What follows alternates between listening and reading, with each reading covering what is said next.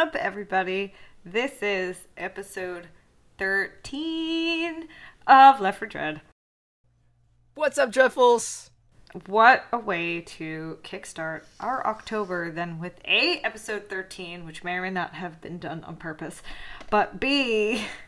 It was totally planned. It was totally planned. But B, with a little spoopy get to know your hosts, but not in the nice sense. Yeah, we're going to be exploring our deepest phobias and reviewing films that we selected that fit that theme. So today, on this episode, we're going to go over my phobia. And then the following episode, we're going to go over Ryan's phobia. And we picked 2 movies each. Today we watched and we will... Well, today we will be reviewing Brain Scan and Stay Alive. I have to say I loved both of them. They were... okay, this is one of those times where, like, you just gotta drop, like, the elitism of movie reviews. Because I know both of these movies got pretty terrible reviews, or at least from, like, the professional film critic. Oh, they absolutely did. Community. No, they did. But it's like, no, these movies are great. These are fun. These are pulpy. They're campy. I love them. So just to backtrack a little bit, or just to give some context. So the reason why we chose these 2 flicks is because of my phobia. What am I spooked about? So this is no surprise. This is, or spoiler alert, like, I love horror movies. I like a lot of weird, dark stuff. I had no idea. Thank you for telling me on the 13th episode of this podcast. I had no idea. No clue. It's crazy. I just fell into this. But the one thing that, like, legit, like, freaks me out is horror video games. I mean, I've been a fan of video games for a while, but when it comes to horror video games, I'm like a super scaredy cat, and I was trying to think of today of like what's the reason. I think part of it is because, I mean, honestly, I enjoy playing video games. I honestly don't have a lot of time to play them as much these days, but I feel like I'm bad at video games, which is weird. I mean, you can enjoy video games, you can still be bad at them, and I think I fall into that category.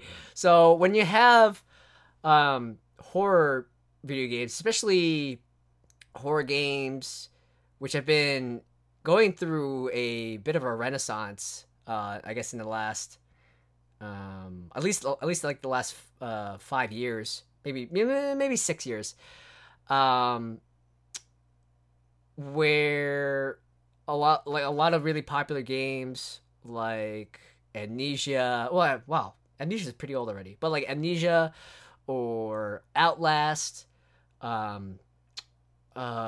Soma, or even like Alien Isolation, like a lot of these horror games where they're really well designed, they have a really intense atmosphere, immersive atmosphere. They have some great concepts, great spoopy moments, great, especially for I guess like some of the more sci-fi or like fantastical horror games. Like these really great concepts that just push the envelope of like imagination. Which and like that immersion's like half the fun. Like that's why I love horror video games. But I guess the other reason why I'm really terrible at it is because with those particular games that I mentioned, you can't fight back.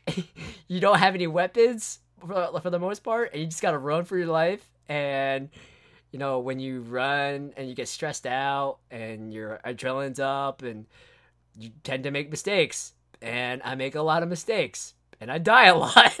So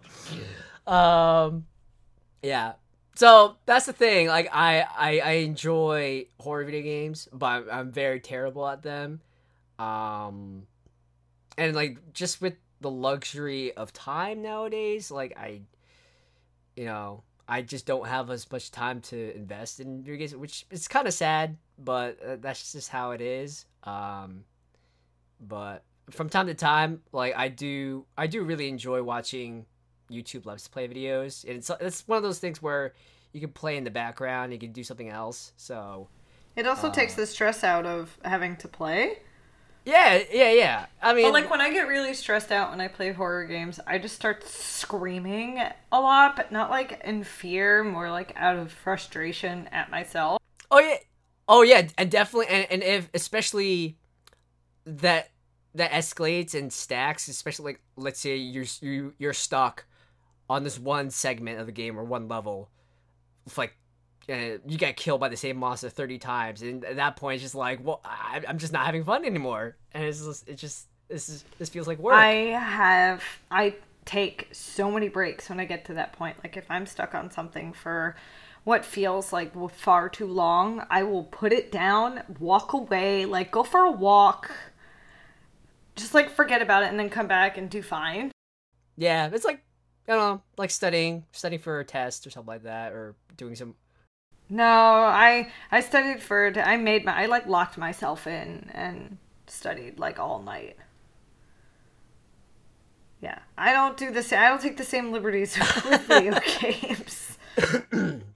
Yeah, for me, like, I don't know, maybe I'm just not as patient when it comes to games. It's just, if I, especially, I mean, because I love the stories. Like some of these horror games, especially like the more recent ones, some of the more indie ones, they just have incredible immersive storytelling and narratives, and that's my bread and butter.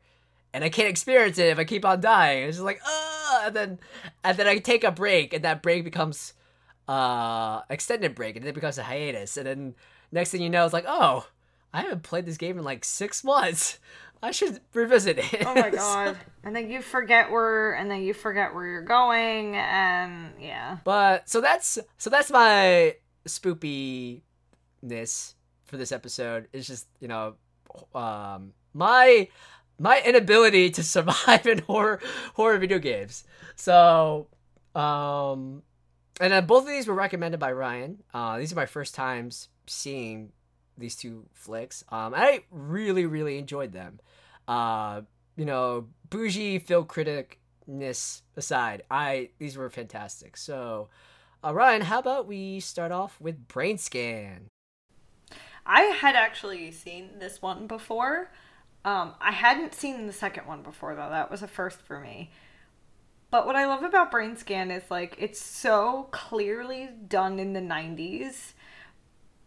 But it has this like supposed future feel of it between the technology and the video games and the phone calls that they make and all that stuff. Like there's something very like, it's very retro futuristic. It's like an alternate 90s, and it's like if we hadn't killed the Earth. Yeah. And we decided to do everything the smart way, this is what the 90s would have looked like.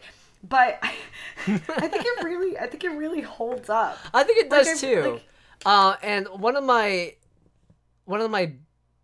biggest, one of the things I'm most fond of is the fact that we have Edward Furlong, who's the main character, and this is still when he was riding that teen idol wave.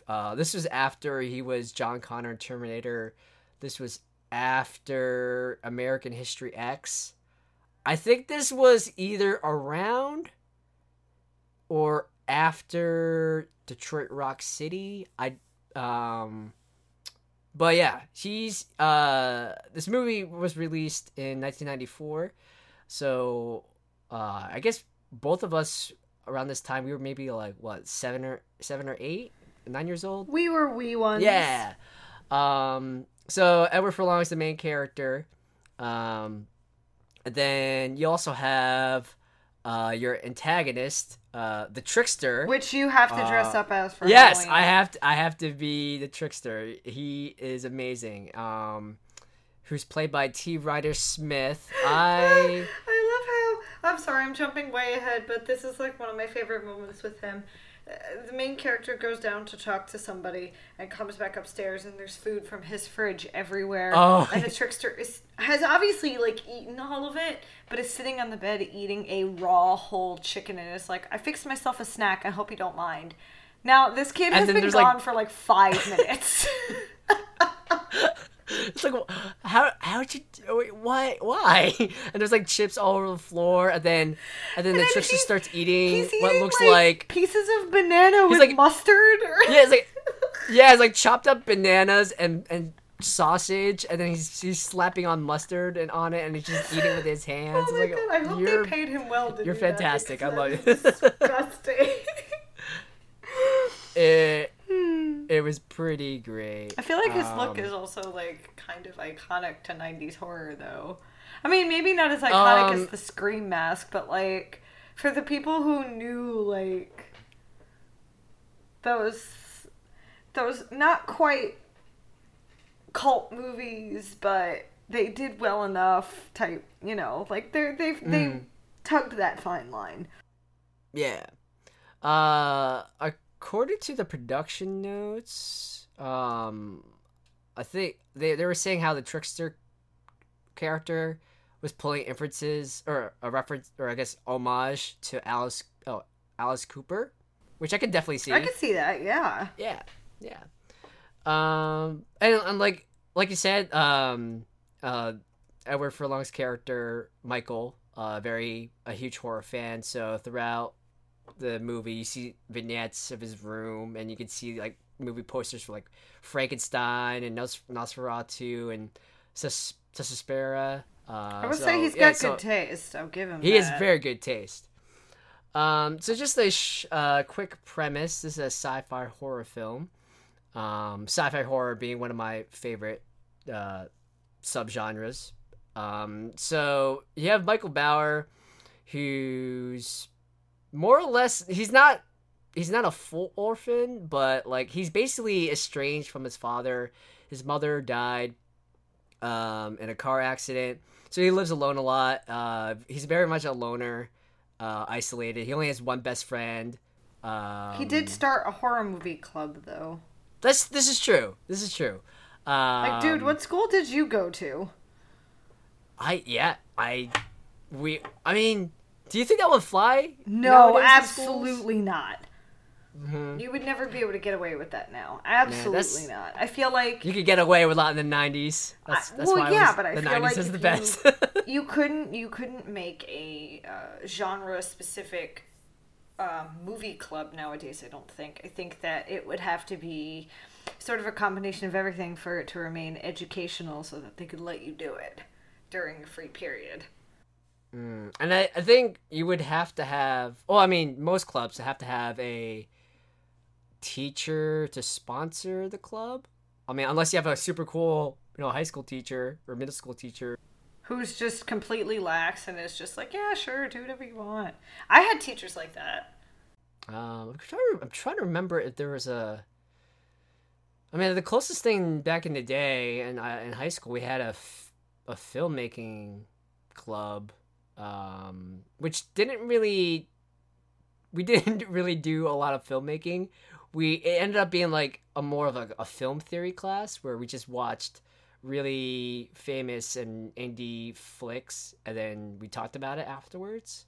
But I don't recall ever watching a horror movie in that club. So we gotta change that. We gotta change. We're gonna go back in time, Ryan, and fix this.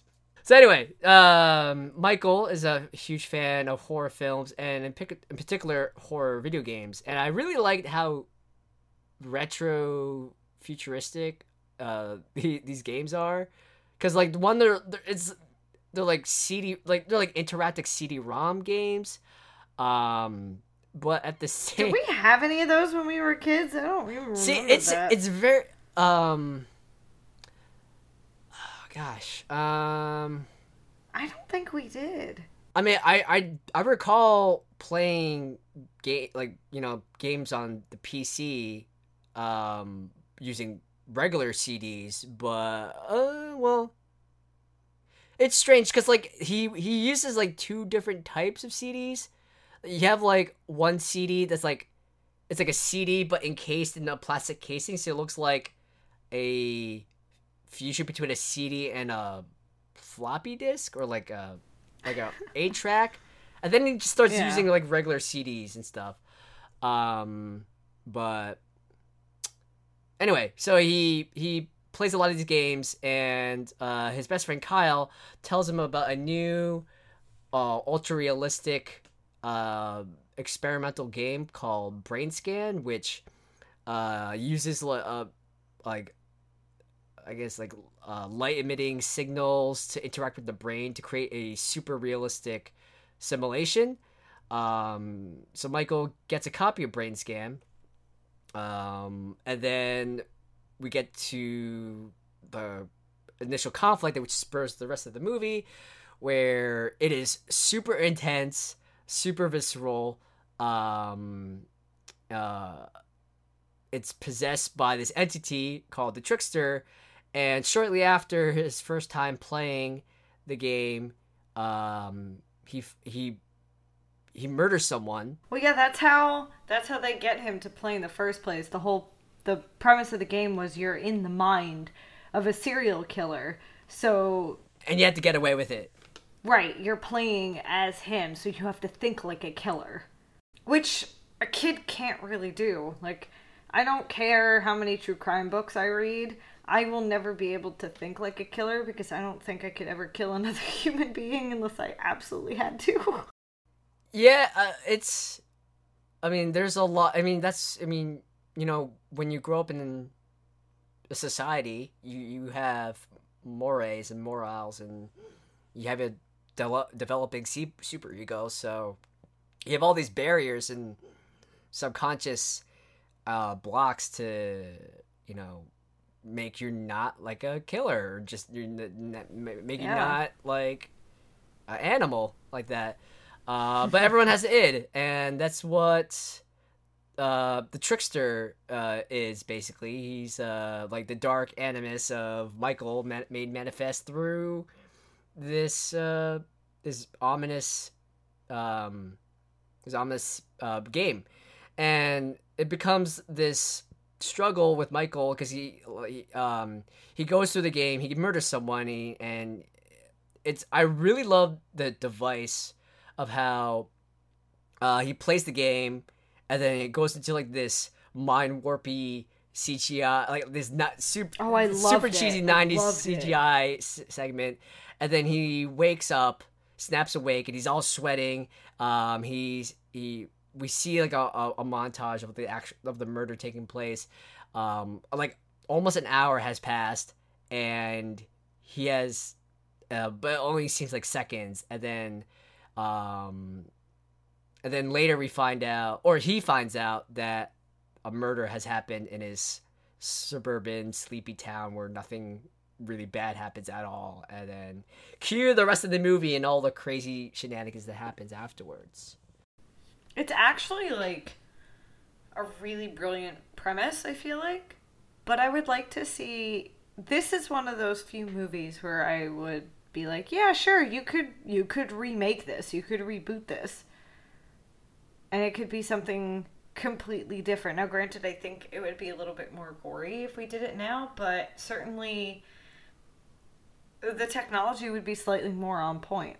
Yeah, and I mean, the technology nowadays has advanced so quickly. I mean, you could do it something similar with like VR goggles, or yeah. I mean, and you also, I mean, we'll talk more about this later in the episode. But if anyone's a fan of Black Mirror, there are certain tropes and tones and features that are prevalent in both Brain Scan and Stay Alive that they also reference in episode 2 of season 3 of Black Mirror, called Playtest.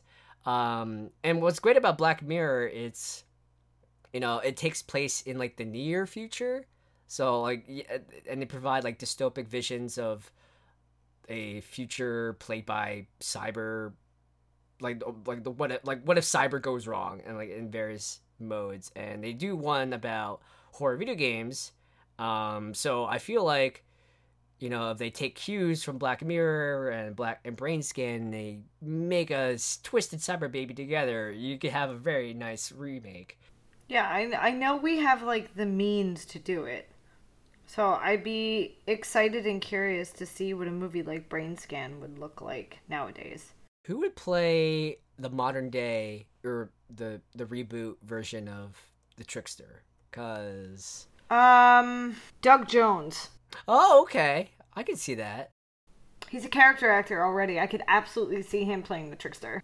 I mean, and just like him in general, he's so interesting to look at. So I feel like you could either do complete and total prosthesis the way he usually does his work, or you could even do like half a prosthetic with him, because I feel like he's just so interesting to look at. But part of the reason why he likes doing character acting like that is so that nobody really knows what he looks like. So I would say he should play the Trickster in a remake. I think, just to add on to his amazing horror pedigree, I think Bill Skarsgård would be my choice. Because he's tall, he's lanky, he's got like cheekbones that can cut marble and steel, and like the Trickster was very gaunt and like had like an excellent bone facial structure. So I think, and I want to see Bill Skarsgård with like a crazy like 80s heavy metal mullet hairdo. I think it'd be amazing. That is also what, like hot pink? Yes. Oh. It's Chris's second ideal hair color. This is true. Yeah, I could see that. I could. All right, I'll jump on that too. But who would you want to see play the kids? Oh gosh, any of the kids from It. Let's be honest, just any of them. Yeah. Any of the kids. This is true. You know what? Finn Wolfhard. Finn Wolfhard is great. I would like to switch it up. I want Millie Bobby Brown to play the main character, because I love her. She's awesome, and Finn Wolfhard is getting a lot of love. I think we should spread the wealth around a little bit. So, I mean, not to disparage Finn Wolfhard. He's amazing too. I just loved him as Richie, so I feel like after doing that, he could totally. Well, how about this? Or he could be. Or what about the guy who plays Will Byers? Okay, if we're gonna have Millie Bobby Brown as the main character, then you could take the kid. You could either take the kid that plays Will Byers or Finn Wolfhard as the boy next door. Yeah. Okay. Yeah. I like this casting. This is great. Done. Okay, so who's playing Kyle?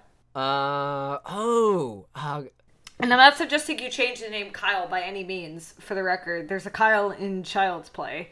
Trying to think of kid actors. Well, what about the redhead from season 2 of Stranger Things? Oh, I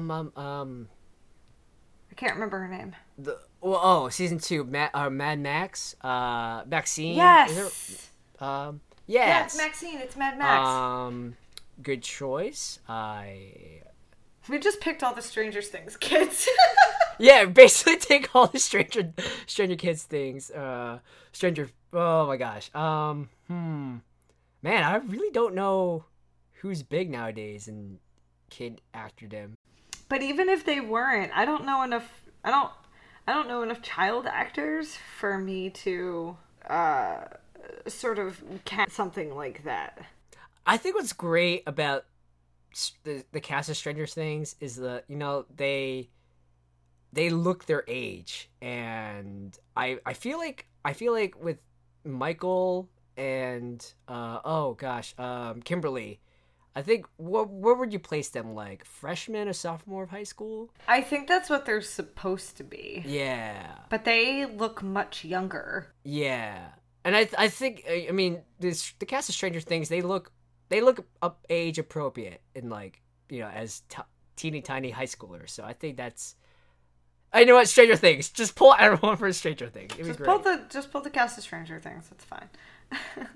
So, getting back on track, Ryan, what are your overall thoughts about the movie? I loved it, and I think it's just a very interesting premise. And I just the trickster's just chewing the scenery, and he's playing like this mind game on Michael. Is like, I'm doing this to help you, but he's just creating more work and more opportunities for Michael to like slip up. I mean, he's constantly saying, "Oh, we gotta kill more witnesses, or we're gonna cover up tracks." Well, he also tries to help him, in a sense. "Quote unquote help."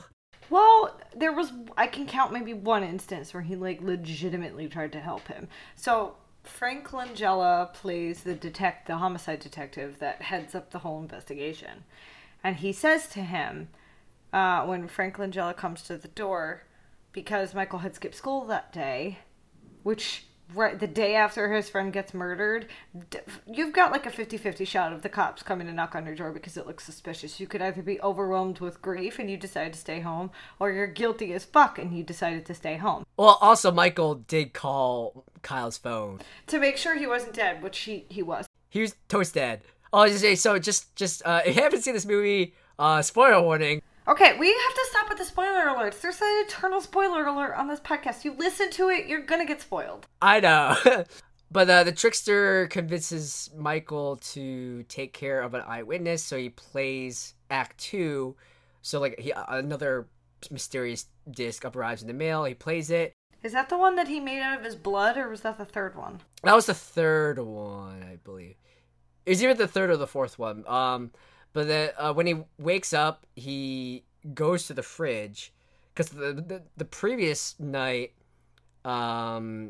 he opened up the fridge and found, just to confirm whether or not the first murder was real. And in this dream / game sequence, he chops off the dude's leg or a foot, and the foot was missing, and it ended up in Michael's fridge in his room. So he opened up the fridge the second time, and he found the necklace of Kyle sitting in the freezer. So it's implied, and then we cut to Kyle's room in the next couple of scenes, and his best friend's Kyle's got killed dead. Got deaded. Got deaded real good. My nitpicky thing for this particular movie was the fact that and I know people are probably going to eye roll at this, but this really kind of irks me. The news report that they were doing when they talked about the first murder, no news station would be allowed to say that a foot was missing, because the whole idea is to leave out a detail only the killer would know. And if you're dealing with somebody who's a serial killer, like they had thought, they wouldn't have released that detail to the public. That was like my one time, and this is just because I read a lot of true crime and stuff like that. They don't release those kinds of details to the public, so I was just sitting there and I was like, I want to shake my computer right now because that's not okay.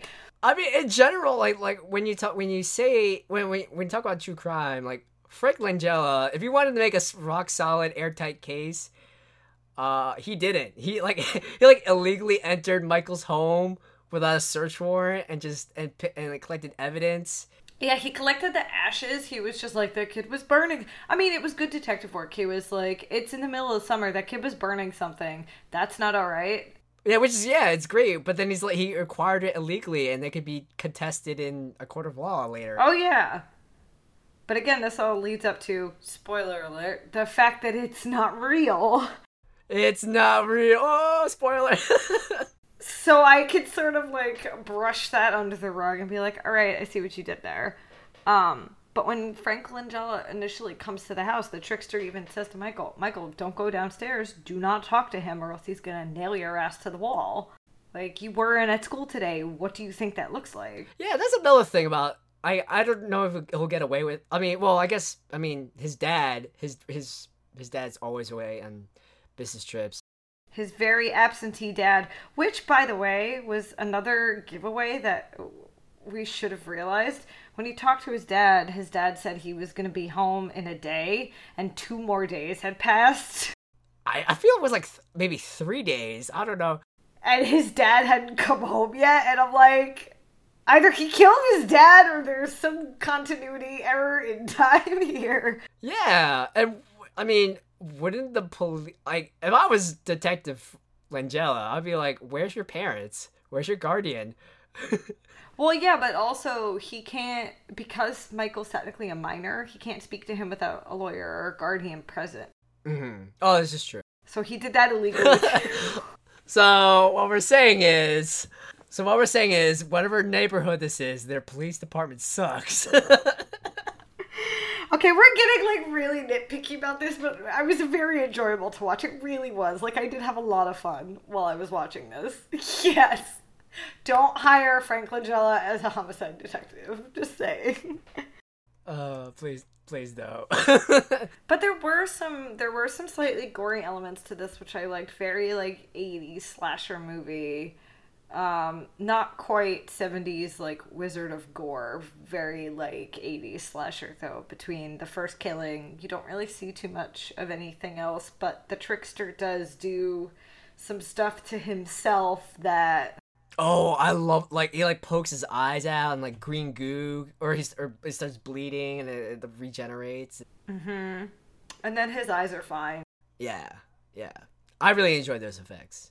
I enjoyed the movie overall. So basically what ends up happening is after, actually he does, now that I'm thinking about it, he does play all 4 discs. The first disc was the first kill, which was the old man. The second disc was Kyle. No, that was the third one. The second one was... Wasn't it a cop? Oh no, that was the third one. The second one was Kyle. The third one... No, the second one he kills Kyle. The third one the third one it didn't require killing. It required him covering up tracks because of his limp. But then a cop the principal ends up dying by accident because there was a neighborhood watch, and then the principal caught Michael in a construction site, and they accidentally knock over a giant scaffolding rig full of bricks, and the principal dies, and then a bunch of trigger-happy other neighborhood watchers accidentally kill a cop. And then the fourth disc, the trickster tries to get Michael to kill Kimberly, who saw Michael come back in the middle of the night after the neighborhood watch debacle. Right, so she was a witness too. Yes. And she wrote an article about how much he misses Kyle, whatever. And it was basically just sort of tying up loose ends and getting rid of the last person that could connect him to any of this. And he's in the room and he can't do it. And there's like this weird like stalkery love confession. Like they've been stalking each other through each other's windows for like ever. Yeah. So let's talk about that. Let's talk about the B plot between the will they won't they relationship between Kim and Michael. But there was no like real chemistry between them. Yeah, it was like in high school. I mean, I know the way high school is like portrayed on TV, and not every high school is like that. It was very straight. Like they barely interacted. So I mean, they confessed their love for each other, and then the power of love saves Michael. But there's no. I mean, I guess it could happen like off screen before the events of the movie, but it didn't. It felt like the movie didn't earn the foundation towards that great, turning point. And two, I maybe this was a feature of the 90s, but there's just like this weird, strange voyeurism going on where like, I mean, this kind of happened in Stranger Things as well, but Michael and like tapes and photographs, Kimberly. And like Kimberly knows that she's being watched. I guess in hindsight, like she's like dressing. It was fine with it. Like she keeps her door open or windows open. She keeps her shades up, her windows open. She, like, in the beginning of the movie, she's undressing, and you see her, like, turn and, like, side eye the window to, like, check to make sure he's looking. Yeah, and then the mirror is...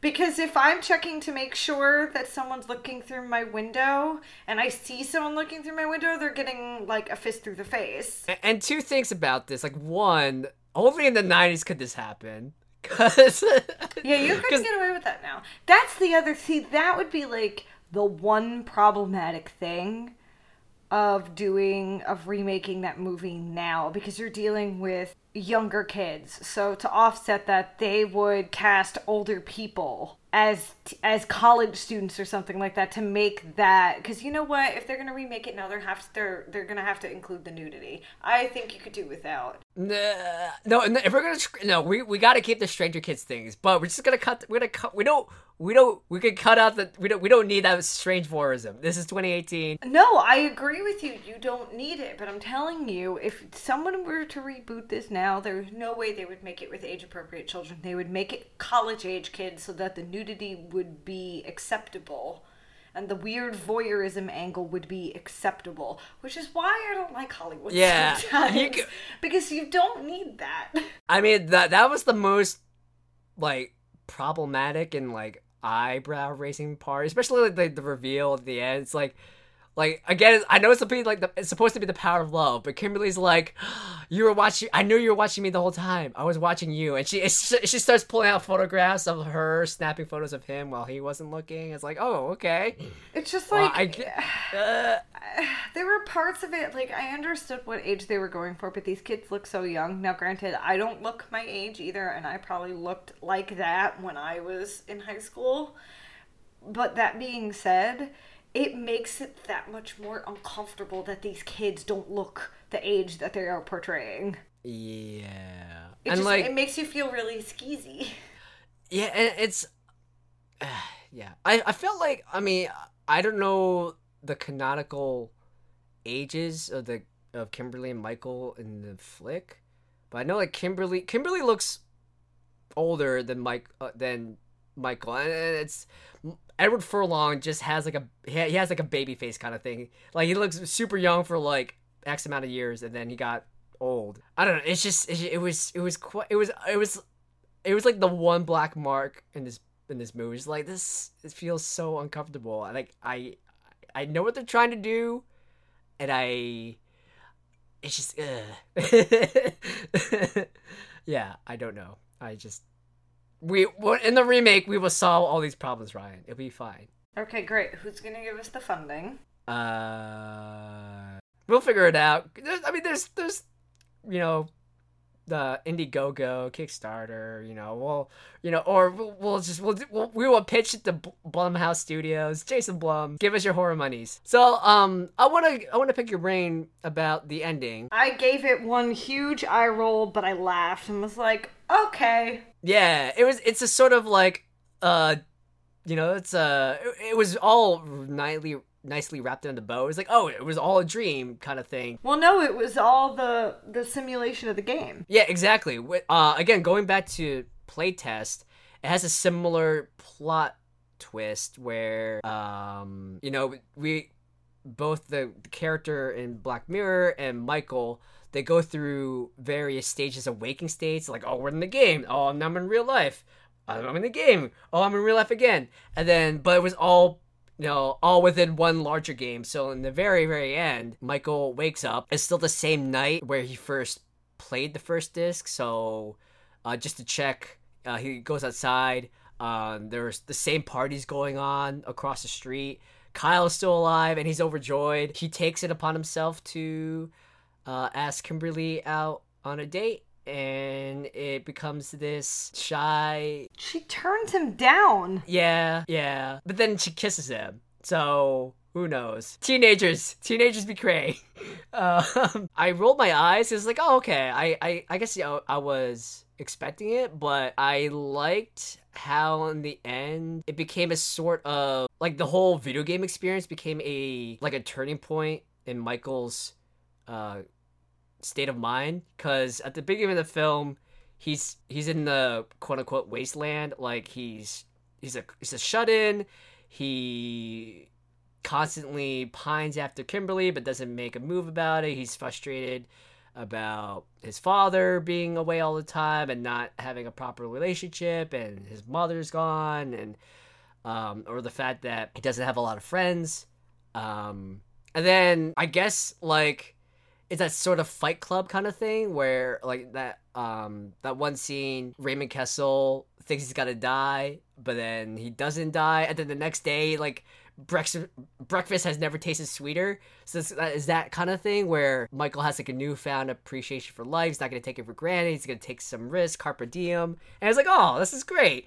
And then I maybe like the trickster was like some weird demented sort of guardian angel looking out for him. They did have that one moment before everything ends where they combined and they like morph. Oh, so cool. And half of Michael's face is all like distorted and gross. And his eyes are the same color as the trickster's. Right side of his face is like super like black and veiny and like all corrosed. Oh, it was great. I loved it. And then that's when Frank Langella comes in and calls him a murderer and he shoots him, and that's when it's like game over. Yeah, it's like, oh, also, you know, like he made the wrong choices, so he died. Yes. Reset. But the best part of this, though, is after he was done and he asks out the girl and he does this and he does that, he takes Brainscan to school and gives it to the principal. Who banned the horror movie club. Shame on him. Right. And said, I want to show this game to the horror movie club. Because now he says that everything has to go by him. Like he has to screen everything to make sure it's okay. Yeah, the principal put the ban hammer. And he hands him Brainscan. And then the trickster shows up and he's like, oh, okay. And now the Michael and the trickster have like this strange bromance. It's like, oh, okay. Well then. It's like, you gave me a gift. Yeah. The trickster, he's, you know, in the end he was looking out for Michael, so yeah, well played. Kind of. So all in all, it was total 90s realness and I liked it. Yeah, it was very fun. Apparently on Rotten Tomatoes it got a 17%, and it's like you know what, screw that, it's great. You don't understand what you're talking. So how about we talk about Stay Alive? This was bad but great. So this movie, okay. All right, where do we start? With the jumbled up crossing over of worlds. Yes. Because like, okay, so in Brainscan there was like a nondescript like, where do we start? Okay, well, location. It could have been fucking anywhere. This place, I had no idea where they were supposed to be until I heard the words Magazine Street. I'm like, is this really supposed to be in Louisiana? I was like, are y'all in fucking New Orleans right now? And then I saw a streetcar and I was like, yep, you are. Okay, great. So, out of everything supernatural paranormal wise that exists in New Orleans that you could have done research on and picked from. No, they took a pastiche of everything. Did they though? Did they though? The basis for the video game was based on someone who didn't step foot in the United States of America. You could have chosen the Axeman of New Orleans. They never caught that fucker. You could have done a video game based on him where you are the Axeman, or you have to. I don't make fucking video games, but you could have done something within, you know, the city that you're putting this in. Otherwise, what the fuck are you doing in New Orleans? Why name drop all of the shit? Why show us Bourbon Street? Why show us all of that? I mean, do I like the villain they used? Yes, because I find her case completely fascinating. I appreciate that it was a she, but it just it didn't fit. And also they used the Malus Magnificarum to tie into all of that too, which has fuck all to do with the villain. Again, they're like, they took a bunch of video game inspiration to some horror stuff and like, let's put it in Louisiana and then put it into a blender and see what happens. And you got this movie. I still enjoyed it. I did. No, oh my god, no. I did too. The acting was fine. The writing was horrible. Yeah, and continuity and. But it was enjoyable as shit to watch. Oh yeah, and I think it has a lot to do with the actors, like Frankie Muniz. Like, oh, what are you doing here as like the twitchy? Well, this movie came out in 2006, so that's probably before he decided he didn't want to do anything else. This is true. Yeah. My gosh, this movie's 12 years old. Yeah, Frankie Muniz as a twitchy. Well, he's not the main character, but he's like a twitchy, like super intelligent, maybe Asperger's syndrome kind of character. And then you have Jimmy Simpson, as Finn, like a sort of, Phineas. Yeah, he's like the asshole of the group, but he means well. He has like a heart of gold, sorta, and his career has jumped off. He's very well known in roles for House of Cards and Black Mirror. The others, what's his name? Oh God, Milo Ventimiglia, who plays Loomis. Like, he was the first character who dies. I mean, he's most well known for being Peter Petrelli on Heroes. Wait a minute. He was probably the best actor of the bunch, and they killed him first. The house that they used is the premise for the video game until at least the interior at first was very Silent Hill-esque, which I really appreciated. Oh yeah, and they were specifically referencing Silent Hill 4 or Fatal Frame, and there was a bits of Resident Evil in there. Oh yeah. And then so that was one of the things that I found weird, is they couldn't pick they were jumping tones of video games to draw from. So the beginning of the films, or the beginning of the film is very much like Fatal Frame, Silent Hill, Resident Evil. You're stuck in a creepy haunted mansion. You got a lantern. You got a lighter. You can't really do much. And then later, it becomes Resident Evil 4 or House of the Dead, where everyone's running and everyone has machine guns. It's oh, okay.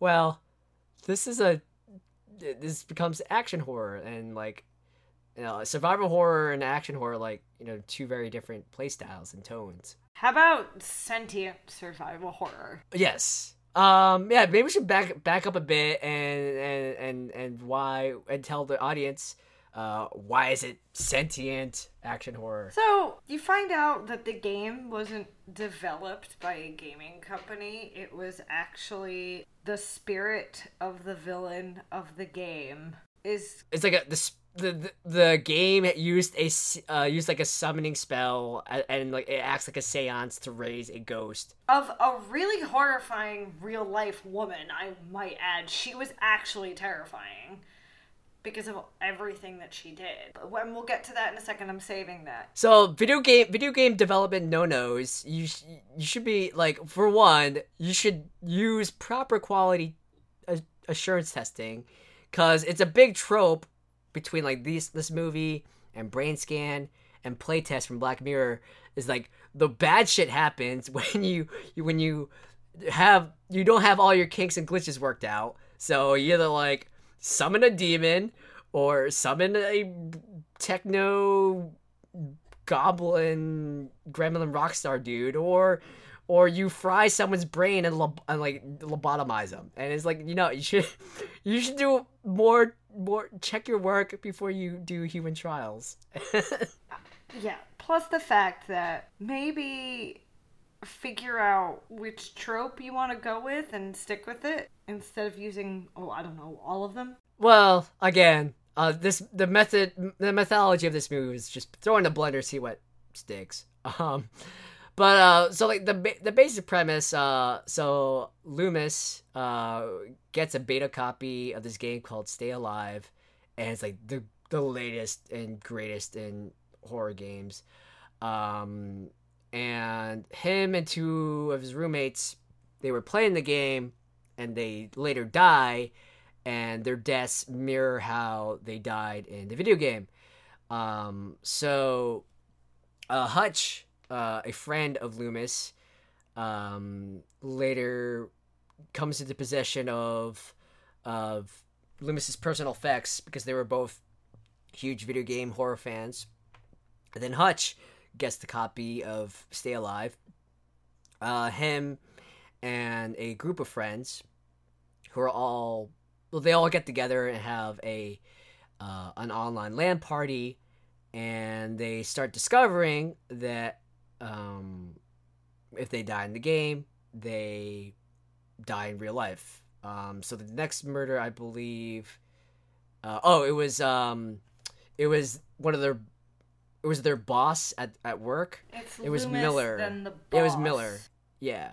Who was played by Adam Goldberg, which is another great actor. You know, he was in Dazed and Confused and Saving Private Ryan and Zodiac and A Beautiful Mind. And then it goes into this mystery. They're trying to discover that. Oh, they discovered like there's like an actual. It's based on a historical actual fact, or folklore. There's a seance, and this video game's giving power and rise to a demonic entity that's going around killing people in real life. And then later, to raise the stakes, the game starts playing itself, so the evil spirit starts actively picking off people, even if they're not playing actively. Like the game's still running in the background, so to speak. It's causing all this crazy, weird real life phenomena to happen. So like suddenly it's sunny 1 second, and suddenly like super cloudy and dark the next. Because she only kills under the cover of darkness. Exactly. Mechanics of the game also reflect in real life. So like for one example, you could ward off evil creatures using wild roses. So later in the movie, the characters start carrying around actual roses, and they throw them around each other or at spirits to ward them off. And then it gets really batshit crazy. Like it becomes like physics breaking, where Frankie Muniz tries to game like the reality warping effects of the game to their advantage. Like for example, Frankie Muniz in game is dropping items for other people in the party to use. He dropped in the game. He drops a crowbar on a flight of stairs, and then Hutch a second later discovers that a crowbar is actually there, so he can pick a lock, and stuff like that happens. I thought that was awesome. I really did. Yeah, I thought that was like real. I think it was really, really creative work and usage of like of using a game as a plot device and what rules you can abide by in the world. So I thought that was very creative. Do we now talk about the villainess of this horrendous video game? Yes, let's please do. Okay, because this was what I was really excited to talk about. Mm-hmm. So the villainess in the video game that they base everything off of, and this is why I was really upset, is a woman named Elizabeth Bathory. Elizabeth Bathory was a Hungarian countess. And yeah, sure, I get it. You can take a countess from any fucking country and do whatever you want with her. But to stick her in a plantation in the middle of New Orleans with this giant cemetery behind her, it was weird and it didn't work. There are some things that the movie actually did get right in terms of Elizabeth Bathory, and there's that big thing, that big rumor that everybody knows her for and everybody talks about that is the most untrue aspect of her. So the true part of it is, yes, Elizabeth Bathory did torture and kill young girls. The number is rumored to be upwards of 600 girls that she killed and tortured. However, she did not do it alone. And yes, some of them she did hang upside down, like the way we saw some of the girls get strung up. The one big thing that everybody says Elizabeth Bathory did, and I'm telling you, she did not do this, and I know this for a fact, and I will tell you that in a second, is she did not bathe in the blood of these girls or virgins. It is a total fallacy. That's what's her name? Carmela? Oh God. The vampire Carmela?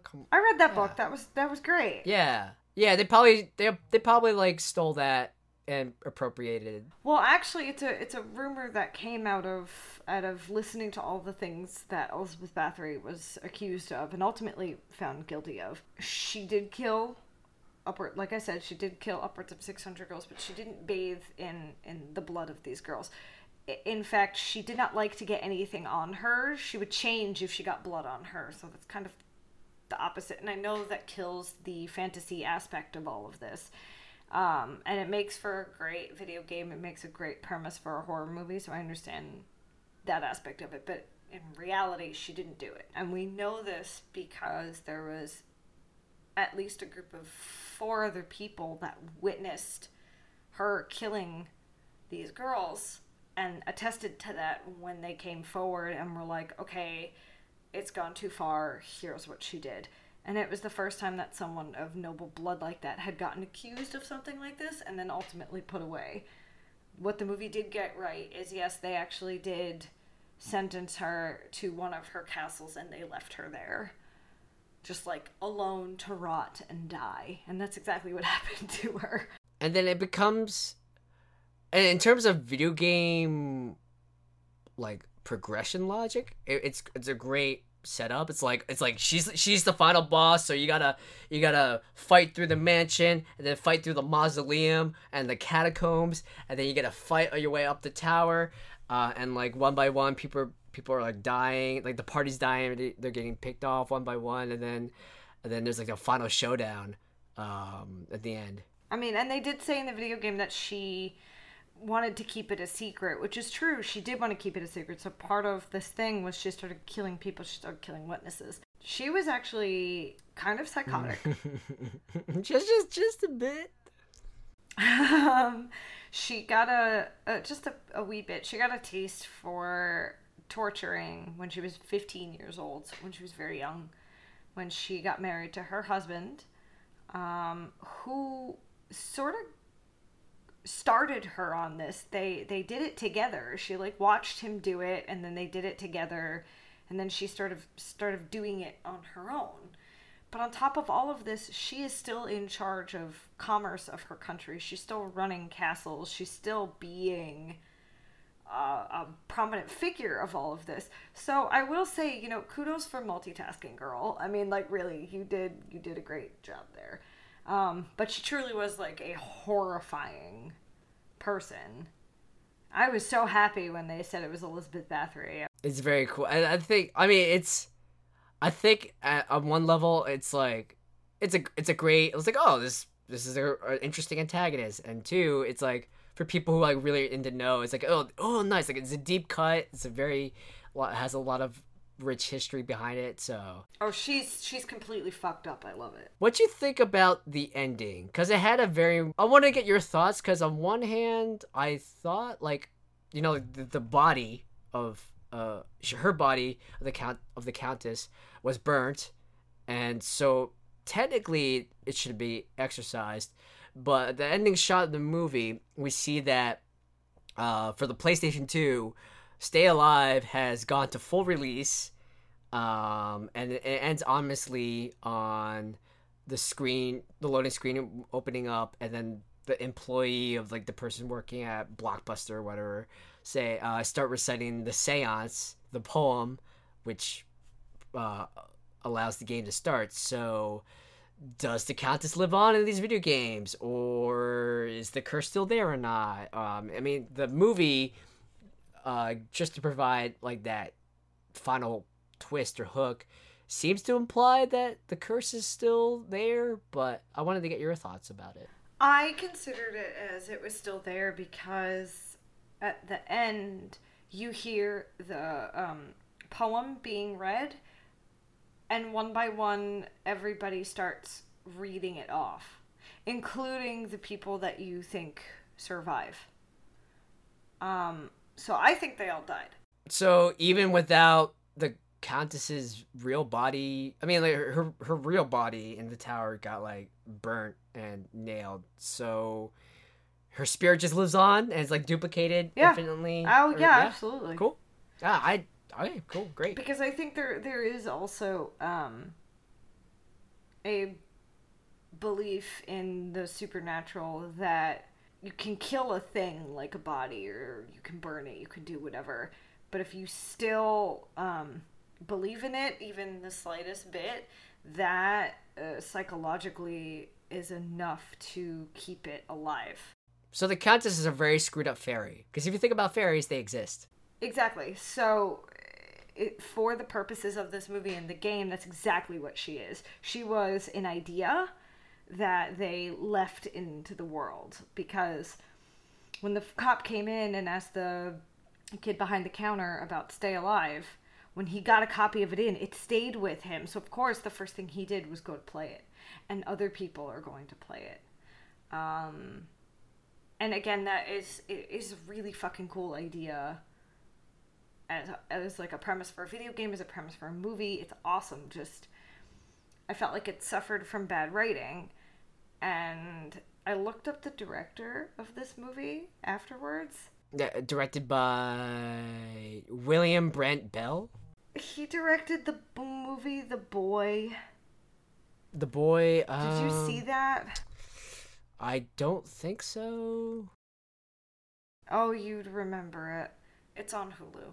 I mean, he did The Devil Inside, and we talked about that. Yes. But I haven't seen The Boy. Okay, so The Boy was great until the end. Ah.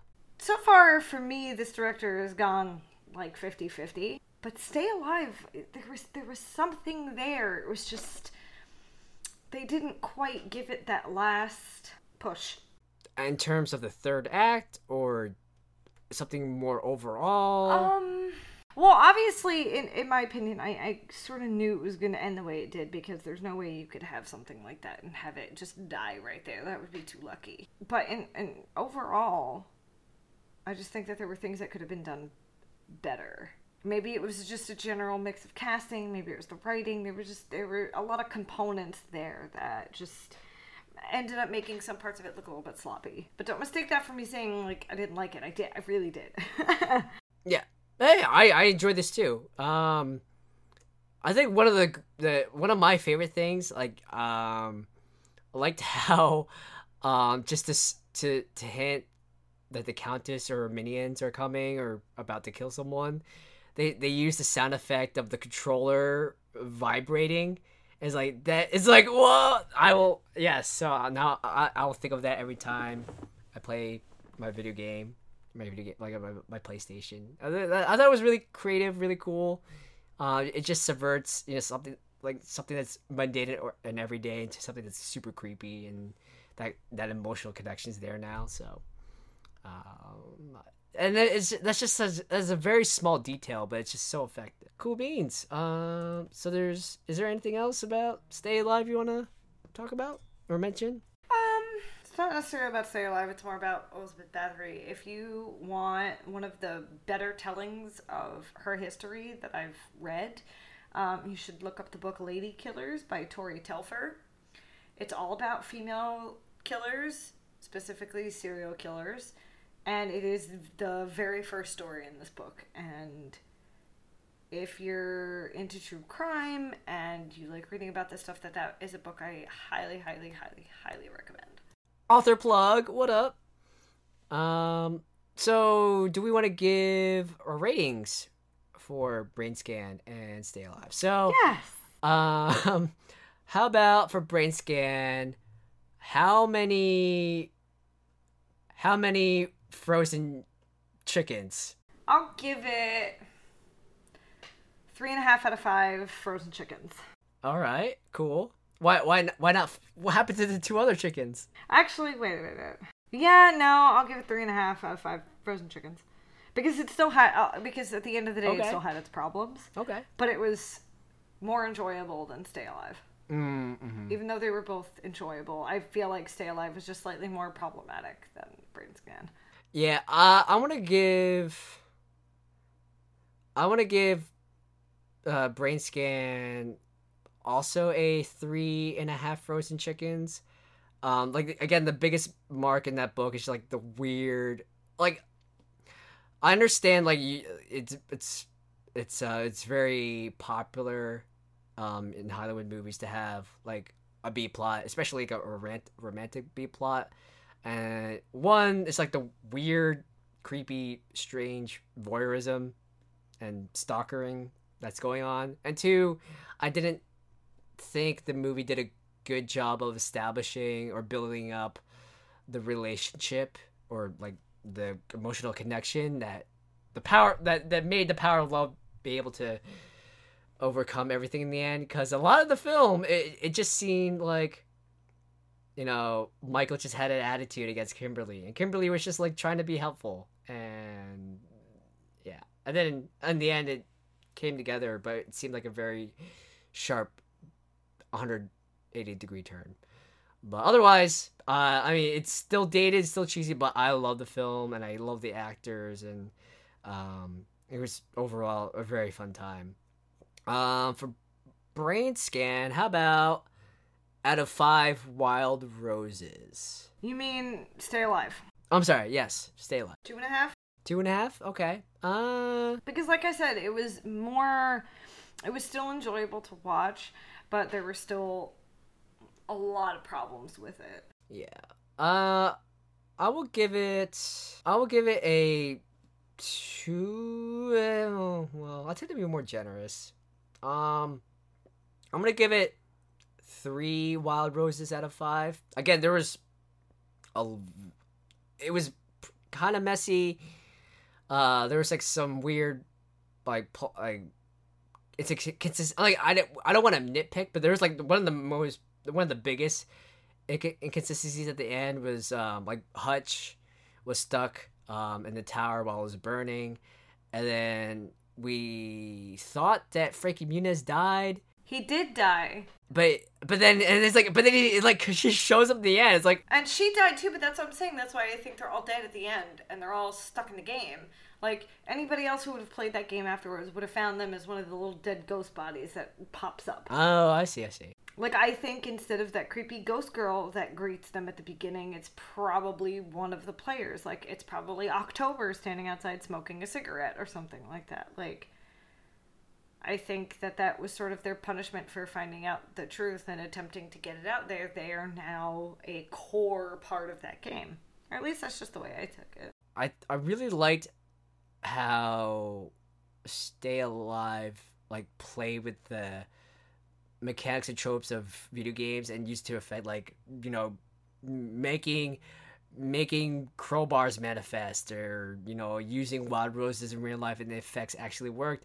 But by that same logic, like, if in the game you had a segment of like right out of House of the Dead or like an action horror shooter, you know, where you had machine guns mowing down demons, why not populate real guns in like the third act and yeah. So because I guess the quote unquote simplest and most logical explanation for that is that it still had to exist in real life. And even though, like, it's easier to explain away. But guns exist in real life. I mean, the crowbars exist in real life, and Frankie Muniz dropped a crowbar into existence. Well, put it this way, you had cops involved at this point, and it's easier to explain away why you have a crowbar in your hand next to a construction site or on a construction site than an illegal firearm. Yes. Okay, I will give you that. I'm probably being way too logical about this, but, like, if you stick, like, a video game world inside of the real world, like, I feel like there's a few points there where it just gets a little bit ridiculous, and I feel like having a submachine gun manifest in front of somebody might be that line. Also, I have another question. What happened to the police investigation? Because at the end, when we left off, there was a police raid on Hutch's apartment. Well, I think they think that Hutch killed the cop that they found dead in his car because he got in Hutch's face about the video game and, like, made fun of him for it. Yeah, so they should still be after Hutch unless Hutch is actually dead and he's just imagining his victory.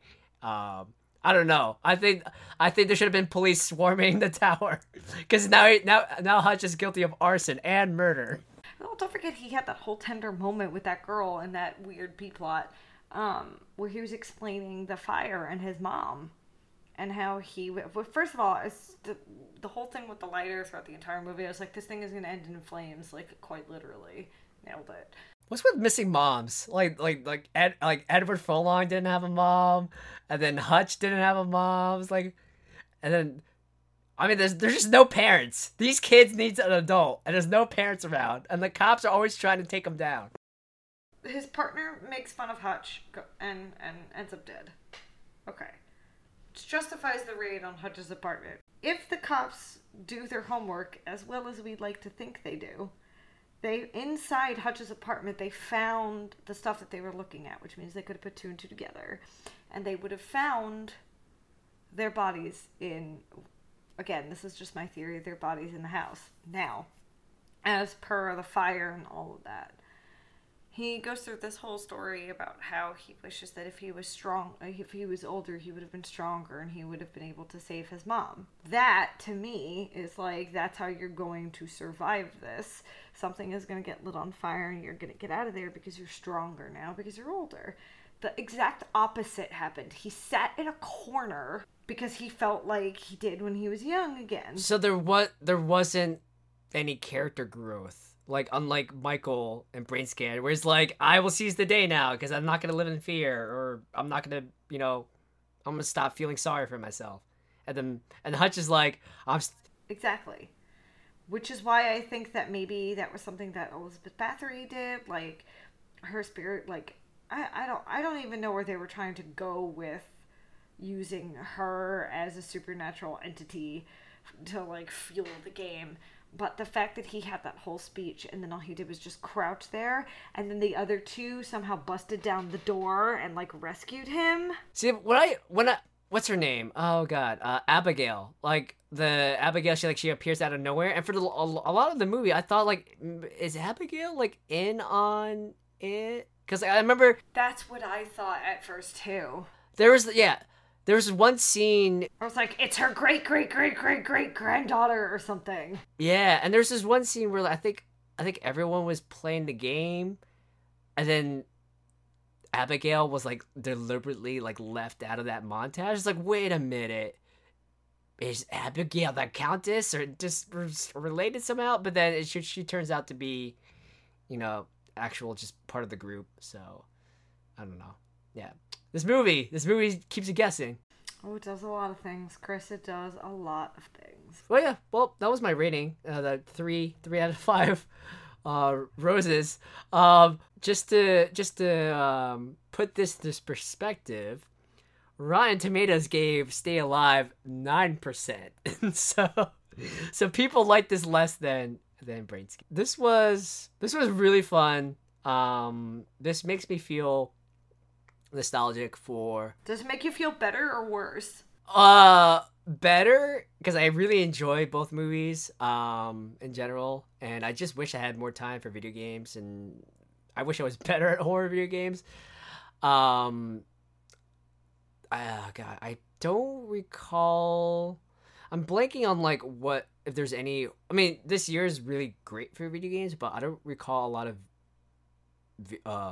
I guess, like, AAA horror video games coming out. I'm sure there's, like, a bunch of indie ones coming out. But the last couple of years, like, the big ones were, like, Outlast 2 and oh God.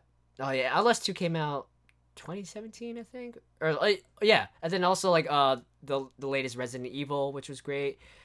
My all-time favorite horror video game franchise, it's called Dead Space. It's kind of old by now. I think it came out, the first one came out 2008, and it was followed up by Dead Space 2 and 3. Basically, Dead Space is John Carpenter's The Thing meets Ridley Scott's Alien, and it is so visceral and bloody and brutal, and it has, like, this really immersive and really well thought out and excellently written sci-fi horror world. And the first two games are so excellent. If the first one was Ridley Scott's Alien, Dead Space 2 is James Cameron's Aliens, and that it introduces a little bit more action into the horror. And then Dead Space 3 was not as good. I think they focused more on the action. I mean, it was still a pretty cool installment, but since then, the fate of the series, whether it's like another sequel or a reboot, it's been up in the air. But yeah, I'm a huge fan of The Last of Us. Yes, it's so good. That, I mean, there were definitely parts of that game that was anxiety inducing where so there's one part of the game where there's a specific type of zombie that you have to walk by, and if you make any noise, they come right for you. I believe they're called clickers, and the noise that they make is just eerie enough, but I found myself like holding my breath as if it would affect the game somehow while I would play those parts. Oh god. Oh, it is so good. I know there's some indie games that play with this idea, but that would be really cool for like a patch for existing games, or a new horror game that extensively utilizes it, where it like taps into your microphone on your controller, on your keyboard, or on your PC, and like if you make noise, creatures or monsters react to that noise. There is a video game kind of like that. Not about like sound or anything like that, but based on the choices you make, it affects your gameplay. But it's like a psychological game. So anything that you react to like you're afraid of, it gives you more of that. So it like reacts to you in real time, which is fucking creepy. Oh, yes. Horror AI. Yes, please. That's great. I can't remember the name of it, but I'll find it for the next episode. Well, speaking of the next episode, Ryan, what can we look forward to next episode? So the next episode, we're talking about little old me. And things that scare the absolute shit out of me. Which I'm going to get laughed at for. I can feel it already, so it's fine. And so for homework, what should our Dreadfuls watch? The Houses October Built 1 and 2.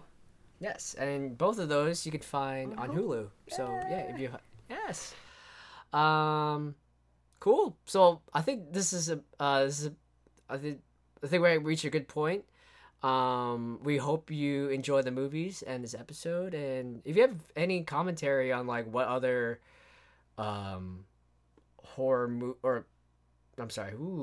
video game inspired horror movies, you can reach us. You can reach us on Twitter, on Facebook, email, at Left 4 Dread Pod,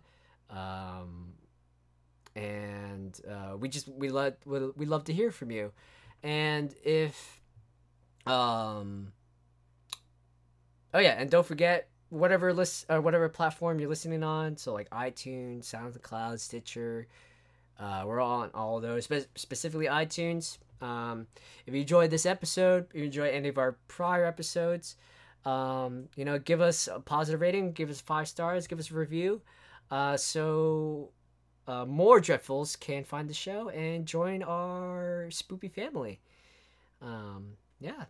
And Ryan, we cannot wait for the next episode. I can wait though. You can wait. I watched both episodes this morning. I watched both movies this morning. I was very pleased with the first one. Second one, yeah. So there's a little bit of a teaser, but we'll get to talk about all your haunted house spoopy fears and anxieties. It'll be great. Great for all the rest of y'all. Ryan's not. She's like, no. Cool. All right. Well, thank you, Dreadfuls, for joining us. This is episode 13 of Left 4 Dread, and we thank you for listening. And stay alive.